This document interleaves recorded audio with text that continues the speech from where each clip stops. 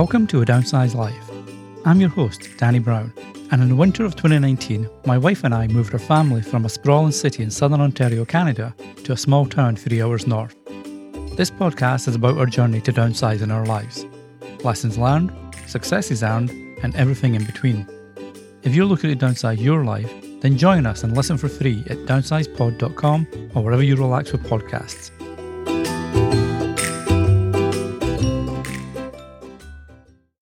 Today it's just myself, Danny. Jacqueline's down in Burlington at our work offices and she'll be home this evening. So it's just me and the two kids. Ewan and Salem upstairs having some lunch at the moment and, getting up to all sorts of mischief, I guess. I'll check on them soon. But today I just want to talk about what we've been finding, our initial thoughts on the first 6 to 8 weeks that we've been here, our goals when we moved from Burlington, where we came from, to Port Sydney, where we live now, was a quieter life with less clutter, less stress, and being happier overall. Port Sydney only has 800 families, give or take, so it's a very small town compared to Burlington, which had about 170,000 people, so a very big change. And that's been an adjustment. A good one, but it's been an adjustment to go from that hectic pace down to this very much quieter pace. For an example, where we used to live in Burlington, we'd probably see about, 2 or 3 cars passing the house every 10 or 15 minutes. Now, I'm lucky if I see 2 or 3 cars pass the house all day. Now, it could be that it's winter and nobody wants to go out, which I understand. I mean, it is minus 34 after all. So I'll check back in on this come spring. One of the things we did notice, or have noticed, and maybe it's just me, I'm not sure, Jacqueline may not have noticed as much, but I'm feeling that the less clutter that we were looking for isn't quite happening at the moment.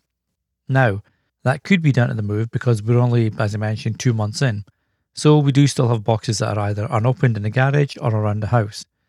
There might also be some books around the house, some DVDs, etc., and some equipment that we bought for the move that still needs to be unpacked. So hopefully we'll get to do that this weekend. But at the moment, it just feels the less clutter we were looking for isn't quite happening. And because of that, our stress levels are maybe a little bit higher than we wanted them to be this time of the move. And I guess I'm just really wondering when the stuff will be unpacked and the house will be the way we want it, and what the space will look like when it's done. Because at the end of the day, we moved from a 3-level detached home to a 2-level bungalow. Now, the bungalow, ironically enough, does actually have the same physical floor space as the old place, except it's on 2 levels versus 3. So it's a little bit more thinking has to go into where stuff goes and what the place is going to look like, etc. So again, maybe that's playing into the cluttered feel or the cluttered mindset that we currently have at the moment versus where we want to be. We're also discovering things that we may not have planned for. My wife's Mac just died. She has a 27-inch iMac, and that died in a horrible, horrible way. So we've just purchased a new one, which thankfully arrived today. So, once she comes home this evening from Burlington, that's something to look forward to, and exciting. But it also means there's going to be an additional box in the house. There's going to be 2 iMacs in our office while we get the whole stuff transferred, and a bit more upheaval and temporary clutter. And it is temporary, but it's still there. I guess the other thing that we discovered by speaking to the neighbours and people we've met since moving here is that the winters here last a lot longer than the winters back in Burlington. For example, winters in Burlington would have started in, say, December and lasted into January and February. Winters here start at least a month earlier and last at least a month longer. So we moved in the middle of November and it was snowing heavily already. It's still snowing today and it's going to snow till probably around March or April. And that's a bit of a mindset change and something that we have to get used to. Speaking to the parents of one of Ewan's new friends at school, for example, they said that they'd moved here 3 years ago, and it's only just now that the mum is getting used to how longer the winters are from where they came from. So again, a little mindset change and lateral thinking. Is it lateral thinking? I think so. But the kids, bless them, they've really adapted to the move, and that's great. But with the Christmas holidays at the moment, they are going a little bit stir crazy.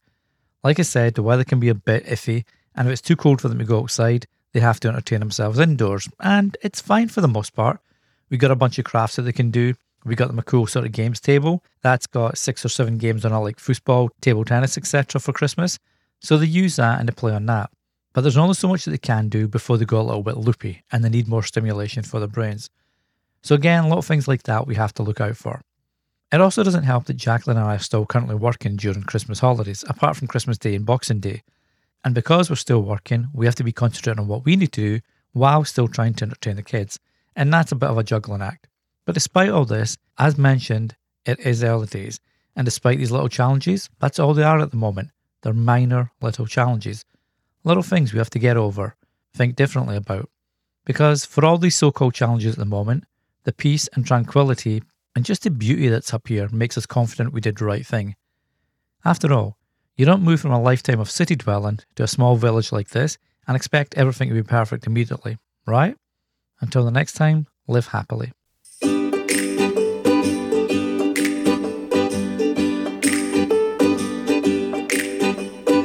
If you enjoy a downsized life, be sure to share it with friends and family and others who might enjoy it too. And we'll see you next time.